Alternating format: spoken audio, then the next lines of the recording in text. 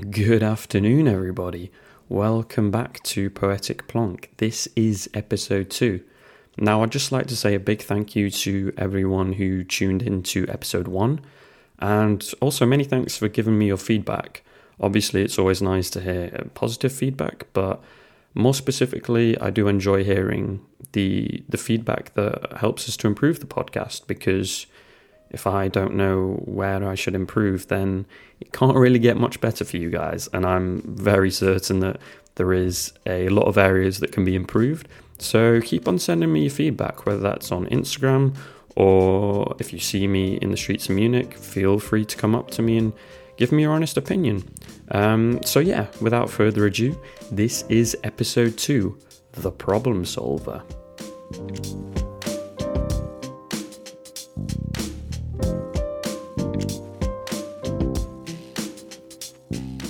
Now, as you will have realised, episode 2 is called The Problem Solver, but that's not actually the title of the poem that we'll be exploring today. I decided to call the episode The Problem Solver because we'll be exploring a poem that emphasises an alternative solution that does often solve problems, but unfortunately it's one of those things that people overlook and don't necessarily consider, so it's very much an underdog. Now, very few people that I know have tried using this problem solver. So it does very much link to the title of the poem, which is Alternative Anthem. And before we actually go into the poem and hear the poem itself, I think it's very important to consider the background. And by background, I mean the author himself, who is John Agard. Now, it's very important to give credit to John Agard, who has an immensely decorated and rich history within the British poetry community, for sure, but he's also well known globally. Agard first moved to the UK in 1977, which in itself was a very tumultuous period. And in his first few years in the UK, he travelled to a variety of different schools to promote a better understanding of the Caribbean culture. Now, he did this because at this time, it was very much within the Windrush generation. Now, if you don't know what the Windrush generation is, I would very much recommend giving it a quick Google just to go into the history, the context, and the effects that the Windrush generation had, not just in this time period, but it's sort of barrel rolled into the art that is being released today. But I don't really want to go into the background of the Windrush generation and what it meant at the time, because honestly, I won't be able to give it the respect it deserves, which is very much a 45-minute or an hour-long podcast that explores all the different aspects of it. It's so complex that I can't give you a summary within 2 to 5 minutes of what it actually is. So back to Agard, and 16 years later, after his move to the UK, he was appointed as a poet in residence at the BBC, which, to be honest, I didn't realise actually existed as a job role at all.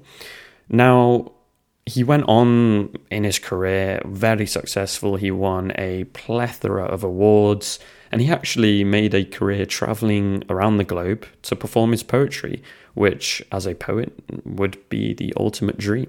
And although we will be delving into a light-hearted poem today, I believe it's important to recognise and actually appreciate the impact that Agard has had on the Caribbean culture.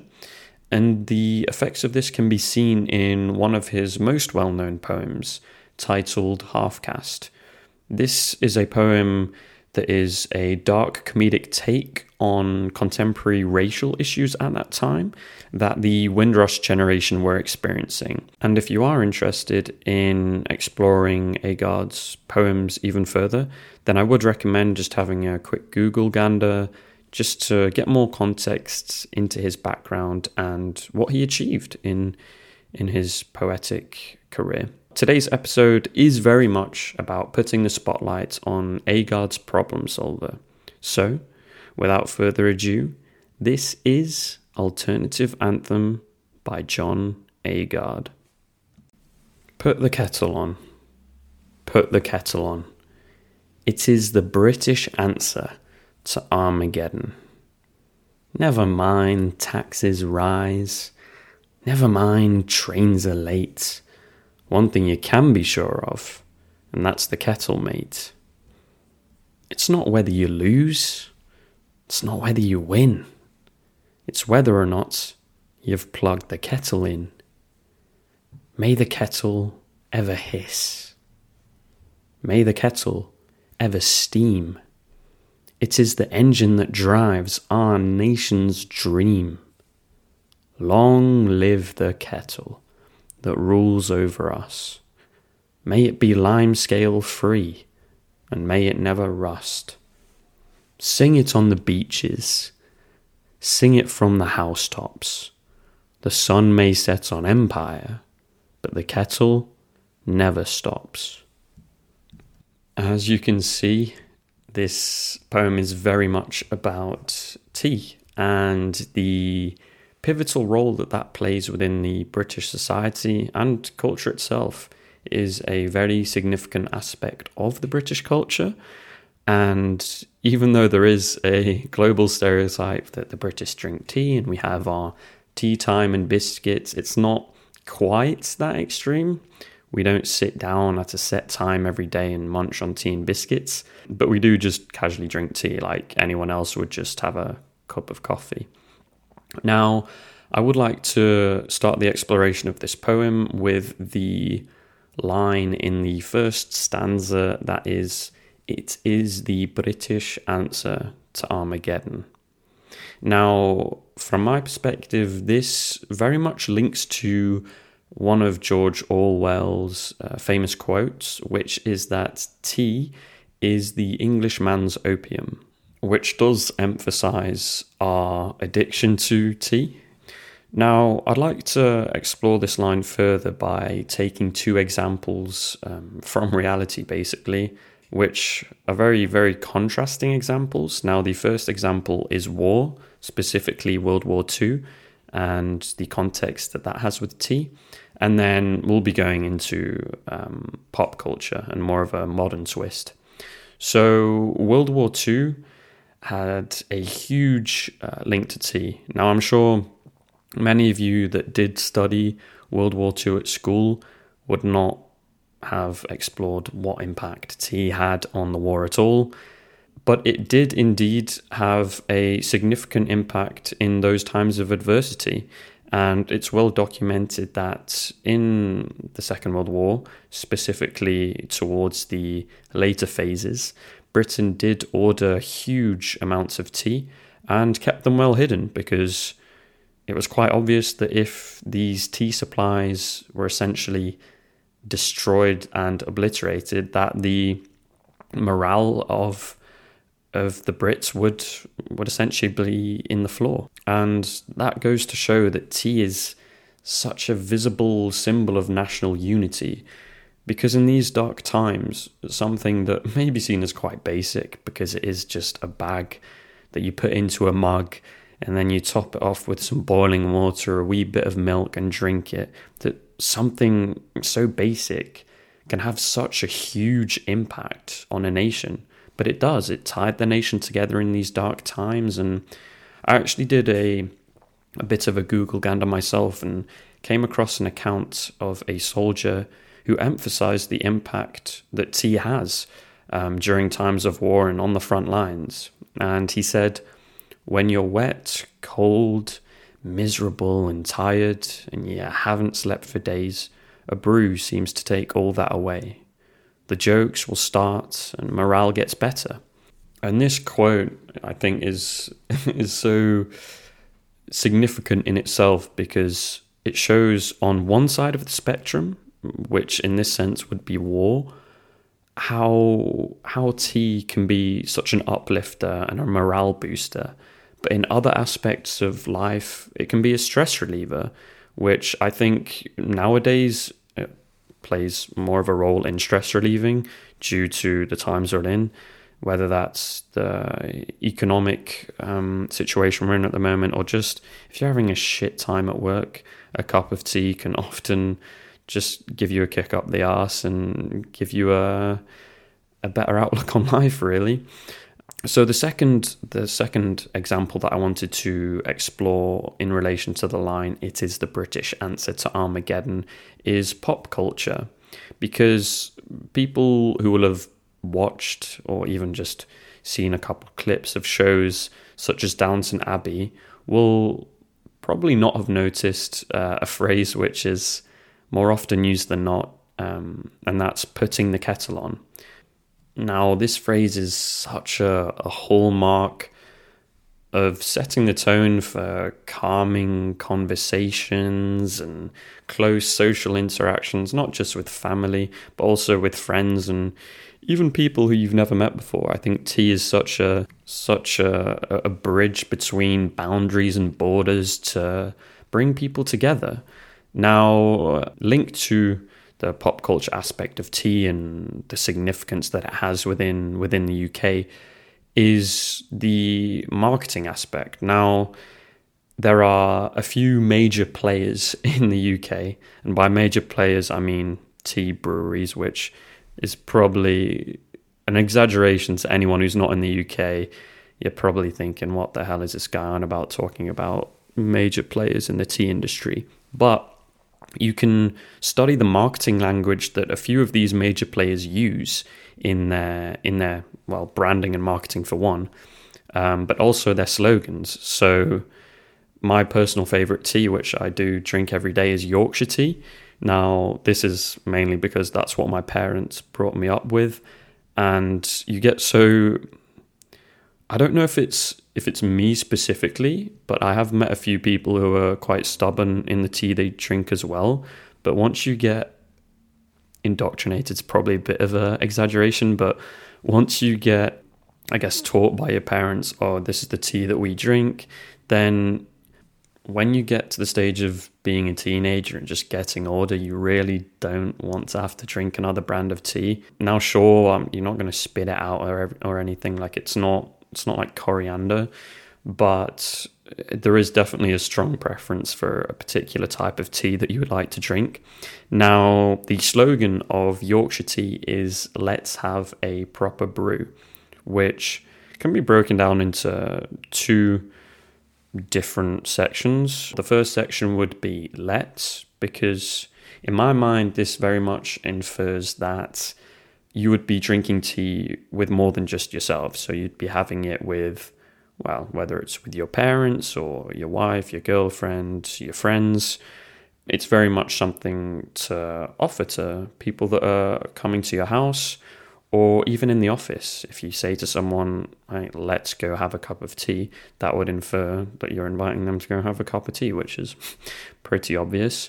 But the second aspect of this slogan is "proper brew," which personally I would completely agree with, because Yorkshire tea is the best tea going in the UK. Now, if any of you will go and try British tea after this, which honestly is not British tea because it's not actually brewed and sourced in the UK, I'll be brutally honest there. I would very much say go try Yorkshire tea, because that is the best one going. But PG Tips is a good second place alternative to try. Now, proper brew is pretty self-explanatory. It essentially says, this is the stuff, go have a drink and you won't regret it. Now, the second line that I would like to explore within the poem is in the third... Yep, it's in the third stanza, and it is the engine that drives our nation's dream. And honestly, in this section of the poem, I just wanted to give you guys some statistics, just so you can really see how big tea drinking is in the UK. Now, the first statistic that I found was that Brits So British people drink on average 2.7 cups of tea per day. So in this sense, let's just round it up to 3 because obviously populations are growing and times are stressful, times are hard, so people will be drinking more tea. And 3 cups of tea per day is quite significant. If you were to compare that to coffee, I think after 3, if I had 3 cups of coffee a day, I'd be shaking pretty hard. Now, I think what a lot of people don't consider either when they're drinking tea is that it actually does have more, black tea does have more caffeine in it than a cup of coffee would. Now, it obviously depends on exactly what quantity of coffee you're drinking here. If you're drinking a pint of coffee, then yeah, that's going to have a bit more caffeine in than a cup of tea will. But in general, black tea does have more caffeine in than coffee. Now, the second statistic that I came across was from the BBC, who outlined the fact that more than 60 billion cups of tea are drunk per year in the UK. 60 billion. So that's about 900 cups for every woman, man and child in the UK per year, which is ridiculous. 900 cups of tea.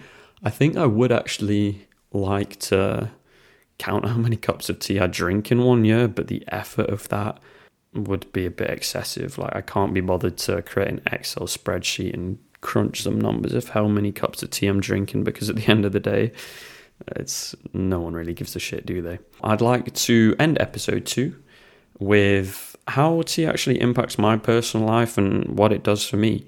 So I guess to start with, the two words that would come to mind when I would think of tea are warmth and nostalgia. Because, for instance, warmth, when I think of that, I often think about drinking tea with my parents at home. Now, family are obviously a staple of life, so tea would often be one of the first things on offer when I would be visiting my grandparents up north in the UK, up in Yorkshire. The first thing that they would often ask when we'd walk into their house is, who wants a cuppa, which is a northern way of saying who wants a cup of tea. And in contrast to that, so in contrast to the family side of things, I would say professionally it's also very, very significant in my daily life, because if I'm stressed at work, or I guess also life in general, you never know what's going on, the first thing that I'll do is either go for a run. That's also a good stress reliever, but that's very well known by everyone. But the other thing that I would turn to if I really can't be bothered to go outside, if the weather's horrible, or if I just can't be bothered to go on a run, then I'll just whack the kettle on and brew a cup of Yorkshire tea. And I can't really put my finger on it, but it just somehow brings me back to normality. You just calm down. I mean, I really don't know. I really don't know how, but tea is it's great. And yeah, honestly, on that note, I'd like to thank you guys for tuning in to episode 2. Now, I would love to hear what tea actually does for you, whether it's a stress reliever, or if it's something that you drink when you're ill or trying to prevent yourself from being ill. Do let me know over on my Instagram, which is s.trewhitt. That is S, obviously you know how to spell that, but Trewhitt is spelt Trewhitt. So on that note, I'd like to wish you all a good morning, a good afternoon, a good evening, and a good night. See you on the next one.